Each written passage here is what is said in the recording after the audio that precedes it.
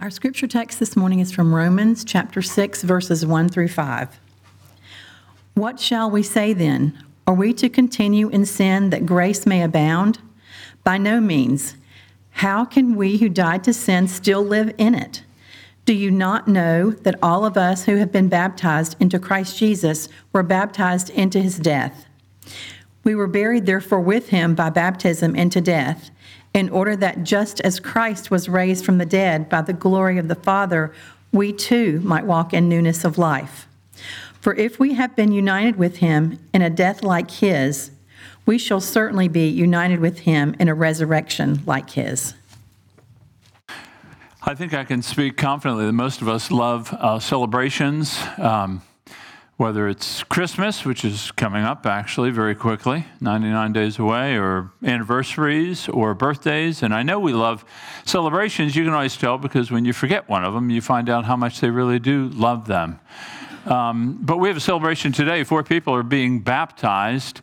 And it's an exciting time to see these folks kind of publicly declare their faith in God. And so sometimes it's worthwhile to step out of the text we're preaching, which has been in 2 Timothy, and to just look at baptism to remind you of the glory and the beauty of baptism. And not just that they understand it better and you understand it better, but that you might think back on your own baptism, your own walk of faith. You know, it's like when you go to a wedding, you know, you're reminded of the vows that you made so many years ago. And so it's kind of a refreshing thing for your own soul. So that's why I want to kind of look at this Romans passage. We're kind of popping into chapter 6. It's like parachuting. Let me give you a little landscape that you're landing in. You know, Paul in the first 4 chapters has spoken about the incredible grace of God that he has given to sinners of all people. And that God in his mercy has given a son, and the son has come, and he has borne our punishment. He suffered our shame. He has been crucified, and yet he's been raised by the power of God, and that all with faith in him will be reconciled and adopted by God. This is incredible news. And then it moves from chapter 4 to chapter 5, where we walk in this newness of light. This kind of change has taken place. God has changed us through this salvation. But I think when you're reading through Romans, you realize that some people began to make this maybe incorrect connection, that if sin has brought about the grace of God, maybe we should keep sinning, and that way more grace will come to us. You see that if you look in your text with me at 1 and 2, he says, what shall we say then? Are we to continue in sin that grace may abound? He says, by no means.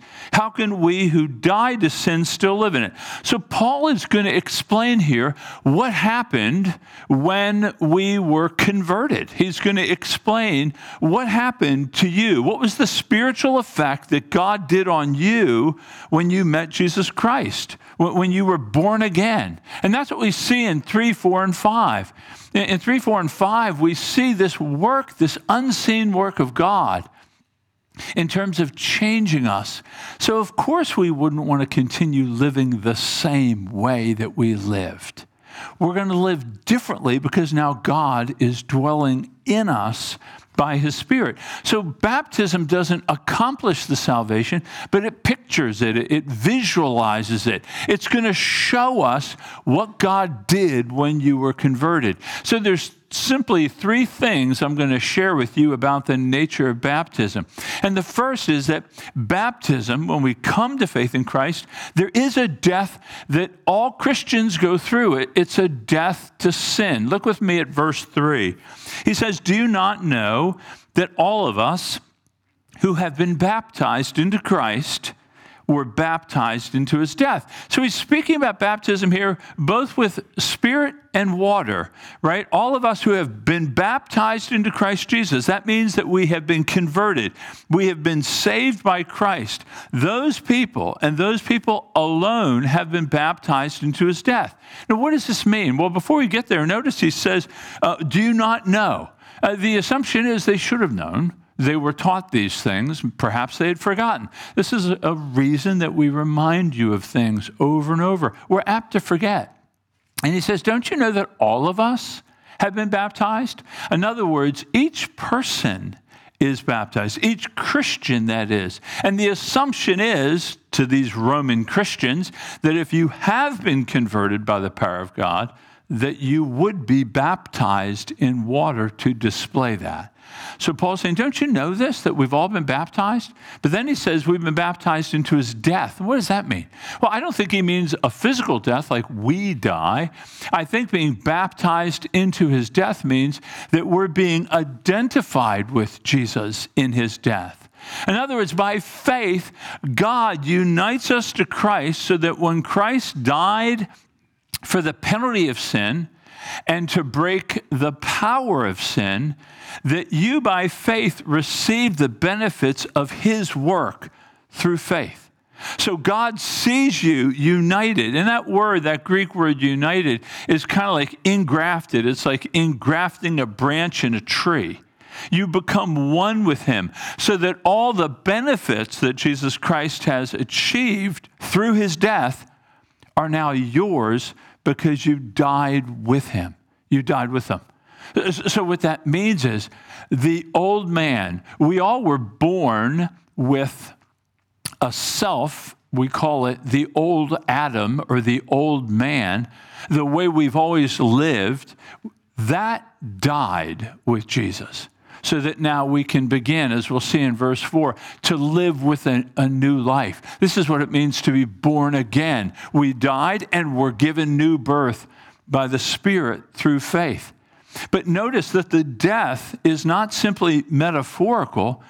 He actually believes it because he says, look in verse 4, we were buried, therefore, with him by baptism into death. So it follows a death is always a burial. And so he's saying that you both died with Christ to the penalty and the power of sin, and you were buried with him. And we know that Paul is probably referencing water baptism here as the sign of it, because Paul uses, every time he uses the word baptism, it relates to water. And so when you think about it, when these friends will go under the water, it's a picture of them being buried with Jesus in baptism. So the word baptism just means plunge, dip, immerse. It's kind of going under. It's used for ships that sunk and people that drown. And so when you see them go down, the water becomes a coffin, if you will, because now we died to the old life. The old life is dead. Again, it's not the cessation of human functioning. It's not the cessation of life. We died to the old man. The me at the center of my world died. Me wanting to be all things, me wanting to be the main star in my life has died. God is now the centerpiece of my life. So that's the first thing we see is Paul saying that there is a spiritual reality that when you were baptized in Christ, as visualized in going down the water, the old man in you that was always driven towards sin or selfishness or meism, that died. It doesn't mean you're not tempted to keep going there, but now you have the power to turn in faith towards God. And the remarkable thing about baptism is it really is a public declaration of guilt. These people are standing up saying, we are guilty of sin, and we repent of it, and we want to be changed. You know, a lot of times we have non-Christians come to these baptisms, and people wonder what is going on. And they think, oh, this is just another act of the church. A lot of times we look at the church, and the non-Christian may say, well, the church is full of hypocrites. And I would probably not fully deny that, but I'd probably say, well, I'd expand it to the world is full of hypocrites. But the interesting and the irony about the Christian is that the Christian at least is morally honest to admit we need a Savior, we have sinned, we have broken all the laws at some level. It'll look different in each of our lives, but we are all guilty and we need to be saved, delivered, rescued from heaven. And that's really what is being declared, that we've been united with Christ in his death. So there is a spiritual reality for the Christian here, not for the non-Christian. Now, the non-Christian cannot turn away from himself. He may do moral acts, but it'll be for himself or herself. But for the Christian, that old man has died. We can change. And that's what we see in verse 4. Look with me in 4. He says, We were buried, therefore, with him by baptism into death, in order that, just as Christ was raised from the dead by the glory of the Father, we too might walk in newness of life. So there is a purpose to dying with Christ. There is a result, and the result is that we're changed. We begin to walk in newness of life. Now, this newness of life, the change that should take place in the life of the believer, is not due to your personal reforms or your moral promises that you're going to be different. The power that changes you is the same power. Paul's saying the same power that God exercised raising Jesus from the dead, that power now enables us to walk in a different way, a different life. Now think about it. When Jesus was raised from the dead, that power is a sign of a new age breaking into our old age. Think about it. Lazarus was raised too, but he was raised and died again. When Jesus was raised, he never died again. He said, I was dead in Revelation 1, but I'm alive forevermore. So the resurrection of Jesus was bringing a new age into this present evil age. And he's saying the power that God exercised is now being given to his children that they might live differently. That, our minds are renewed. Our motivations are changed. Our behaviors are changed. We can begin to live for the honor of God, not seeking our honor. As Keith prayed, we can now really boast in God without boasting in ourselves. That is the moral change that comes to us. That we can begin to walk in this newness of life. And it's by the power of God. In fact, Tim Keller writes, he changes us by his Spirit so that we do not continue in our old ways. We're changed. We seek to represent Jesus, the one with whom we've been identified, reflecting his righteousness, justice, and love. Now remember, this doesn't mean we're sinless. It just means incrementally we sin less. Because the Spirit of God is moving. We now have the power by faith to honor God by turning away from sin. I never thought to turn away from sin before Christ unless it served my personal interests. I would pursue what pleased me the most. It may be a moral track for a while, or it may be immoral. But it's different. When I was changed, I had the power to do it for the glory of God. But it doesn't mean I don't struggle with sin, but now we have that power operating in us to change us. And this is why the Christian should look incrementally different over the age. Why? Well, because the Spirit of God is working in you, producing fruits. That's why I think it was Calvin that said, faith alone saves, but faith that saves is never alone. And so if some people, when they claim the title Christian, but their lives reflect no difference over the years, it doesn't mean we don't fall back periodically, but if their lives don't affect any change over the years, then we have to begin to wonder, is faith operating? Have they been born again? Because God brings that power, that new age into us. So there's a difference. So you see, first, that we've been baptized with Christ in his death. So we died to our old life, and now we've been given new life. Now we can walk in the newness of life. That's what he means by we're born again with now not a heart of stone, but a heart of flesh. But notice the third thing, that this baptism points to a future and full change. Look with me at verse 5. For if we have been united with him in death, we shall certainly be united with him in a resurrection like his. Do you notice what Paul's doing here, his point?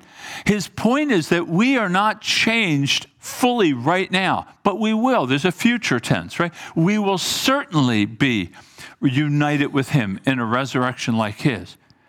We're being changed right now incrementally. I mean, I was looking at a friend the other day who I've known for over 50 years, and we were just commenting, God has changed us. We've been changed. Not fully, but the evidence of that future change is displayed right now. We call this an overlapping of the ages.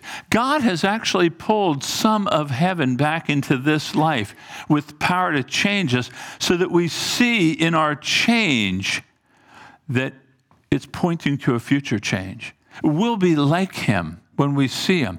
In other words, we have not been raised fully. We haven't been completely renewed. But the change that's taken place now is like a foretaste of that which is coming. So in some ways, baptism is like the Lord's Supper. It looks for that day when he will make us like himself. In fact, we read these words. It says in Philippians, our citizenship is in heaven, and from it we await a Savior, the Lord Jesus, who will transform our lowly body to be like his glorious body. It's a different change. Jesus was raised to never die. We will have a resurrection like his. So we too will be raised.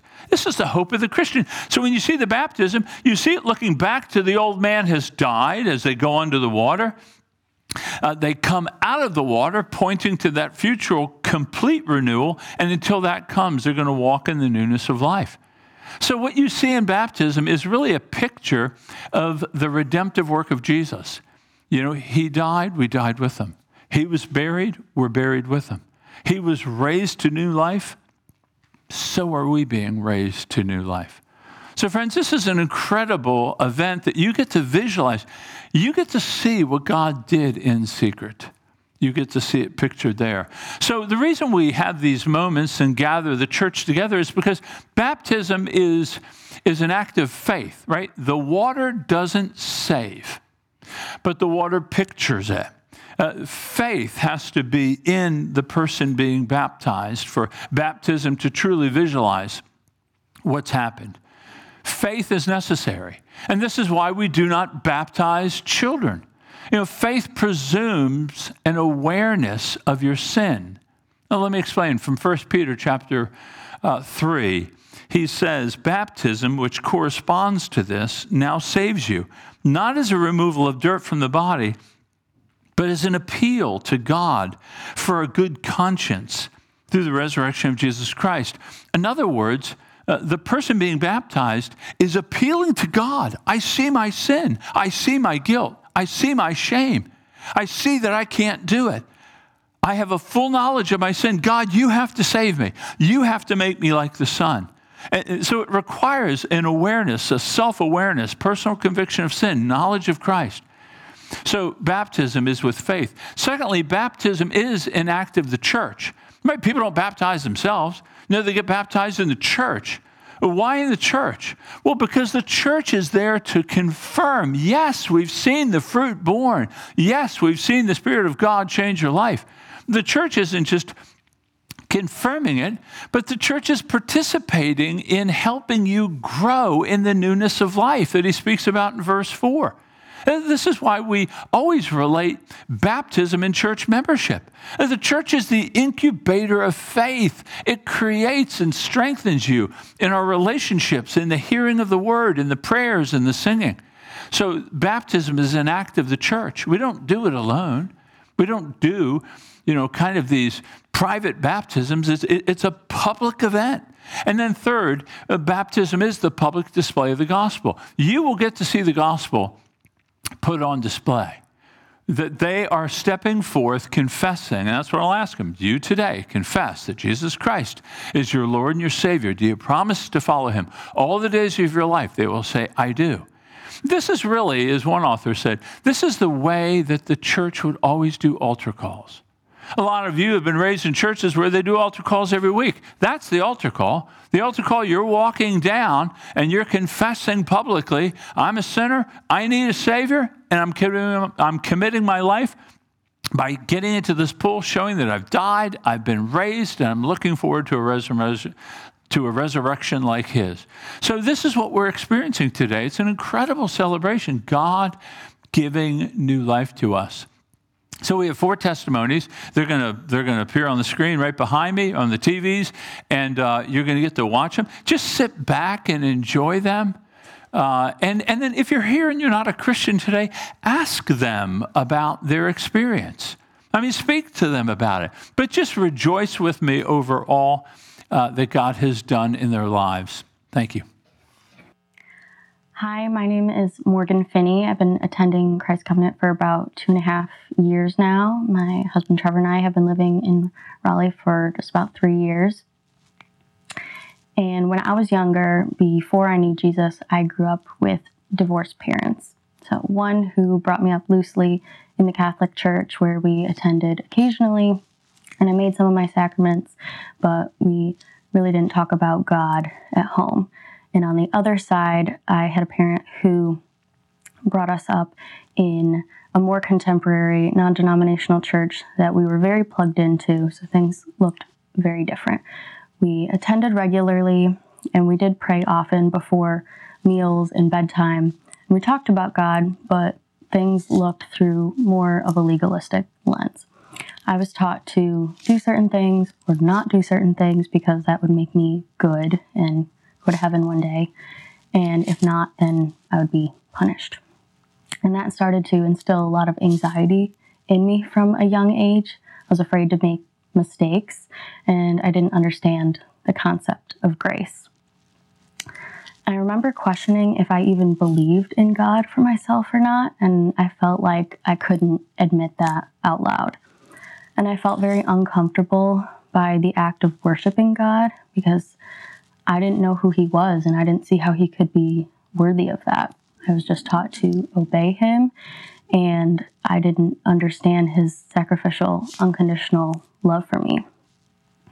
So I really started to pull back, and for the next several years of my life, I started to resent God and the church, and I assumed that all Christians were judgmental because of the things that I had witnessed firsthand. And because I thought I was a good and moral person, I didn't see the need for faith to define me.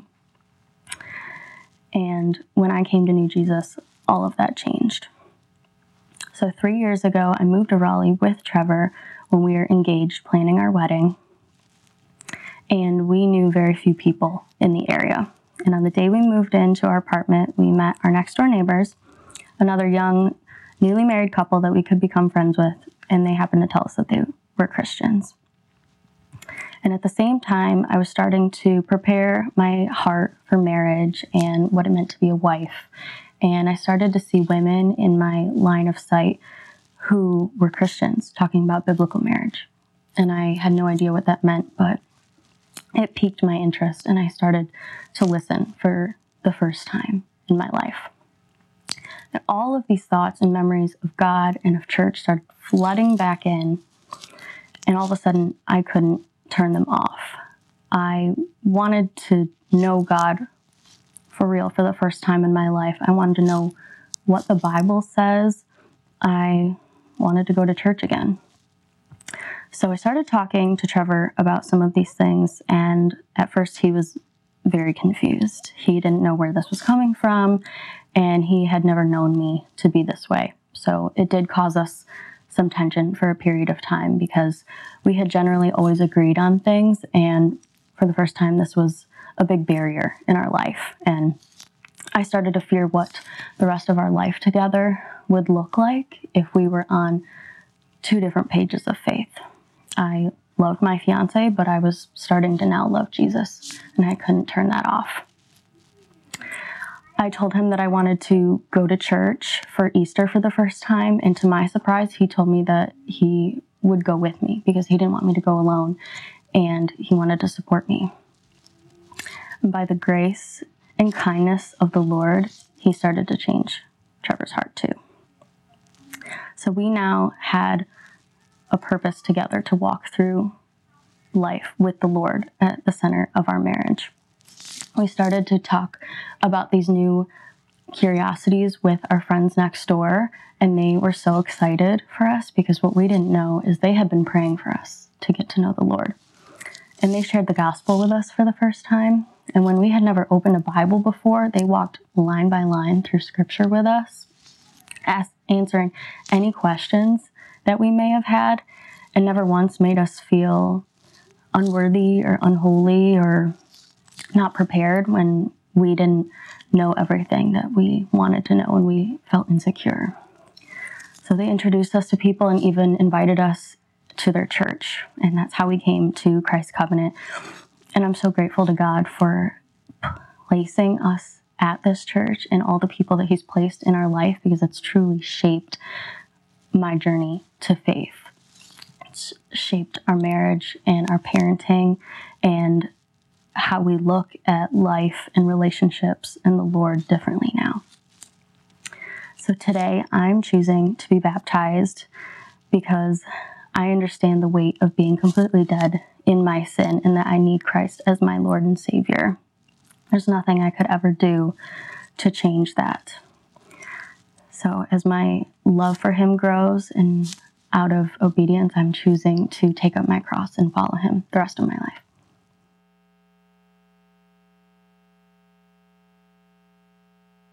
My name's Trevor Finney. I've been attending Christ Covenant now for about 2.5 years. I grew up in a non-believing household, and besides the occasional Christmas Eve service, my family didn't attend church, and we didn't discuss faith or God in our home at all. I grew up thinking that if I was a good enough person that I would get a chance to go to heaven. The Gospels were never really explained to me, and it wasn't until we moved to North Carolina, my wife Morgan and I, that the gospel was shared with us for the very first time by our neighbors. And I was still pretty opposed to it. I didn't have any opinions or thoughts on it. I just didn't understand why. I'd never questioned anything. At the same time, Morgan and I were recently engaged, and she already reignited her journey in faith, and I just didn't understand it, and I didn't want to understand it. It was a very challenging time in my life. I felt like I was losing my best friend. I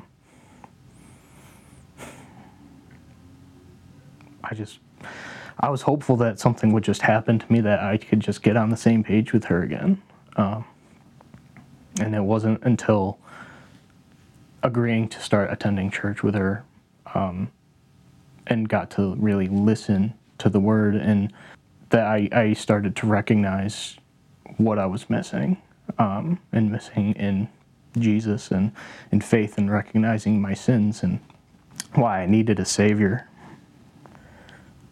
I'm just grateful to God that He gave me the Spirit to listen intently and start having questions for our neighbors who were gracious enough to, go over any questions that we had and invite us to Christ Covenant. And I got to be surrounded by godly people, godly men who I got to watch live out their faith. I'm just grateful to God that He's given me everything that I have today, and that I have a wonderful wife who has supported me and has prayed for me to where I am today. And I want to be baptized because I love Jesus, and I want to glorify Him, and I want to live out my days knowing that He loves me and that He's given me eternal life. And I look forward to living this life out with my wife and sharing the word and being given the opportunity to talk about God with my friends and my non-believing friends, getting to see us live that out too.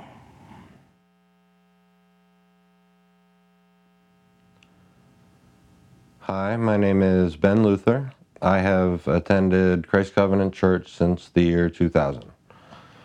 I moved down with my parents and family from Maryland when I was 8, and up until 18 was a regular attendee here, and off and on since. I was raised in a great family, taught to have a love for Christ, and taught values that I knew were true. From a young age, I struggled, though, to live that out. I struggled with sin and selfishness, and although I did make a prayer at the age of 9 or 10, the actions and fruit of my life did not display that I had given my life to Christ. Throughout my childhood, there was a lot of problems at home, particularly around 17, 18, getting into drugs and alcohol, leading to me getting kicked out at 18 because of arrests and stealing that I was doing and a variety of other things, even leading to my dad stepping down as pastor here in 2011 due to the disaster I'd created in the family. Ever since then, throughout variety of attempts at sobriety and to walk out of faith that I knew in my head was true but did not feel in my heart or display in my actions. I struggled with more arrests, and it culminated the last 3.5 years of my mom's ALS, where I wasn't present in a way that my sister and dad and other family members were. I would pop in when it was convenient to me to be around. My placed more of an importance on drugs and alcohol and girlfriends and money and things that I thought would make me happy. And through my family walking out of faith and trusting God, with my mom's death, my eyes were open in a way that was unexpected. Kind of culminating last year with a struggle with cocaine and alcohol, and in January that coming to light in a way that hadn't before. And I went to my dad's and went through withdrawals and could not stop turning to drugs and alcohol for a solution to fix my problems. My actual conversion would have been February 15th. I had stolen my dad's credit card information the day before, and I texted him when it didn't work to get what I wanted, just ashamed. And I went to an AA meeting that night and I cried about the fact that I didn't think I could ever forgive myself for not being there for my mom. And I talked to my dad that night, and he shared that if I wouldn't forgive myself and God had forgiven me, that means I knew better than God. And the next night, I felt called to get on the floor of the room I was at and just cried and prayed for him to do something in my life. And I wrote down a paragraph in a journal I had.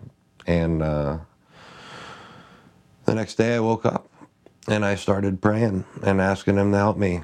And ever since, God has done a daily work in my life to change my heart, to have a heart for him, a heart for living differently and helping others. And it's been displayed in just a work that he's done to change who I am. And I'm forever grateful for that. The nature of my sin has been very obvious my whole life. And because of that forgiveness that I feel through Christ, I just have a heart to share my story and a heart to help others. You know, it's been daily. I've been made aware more and more daily of my need for Christ, for my forgiveness, for the sins of my past, present, and future. And I'll continue to fail in this world, and I'll turn to him for repentance and grow from it. And I enjoy getting to share my story, to show others the forgiveness that Christ has to save a sinner like me.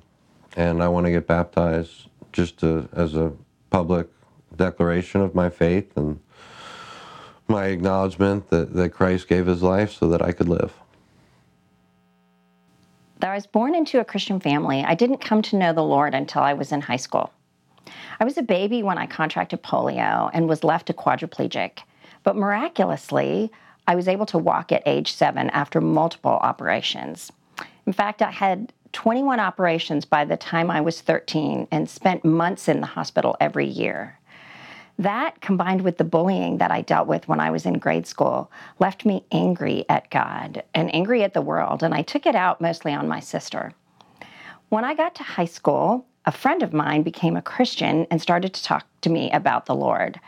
I didn't want anything to do with God, but one night I just said, God, if you're real, please show me.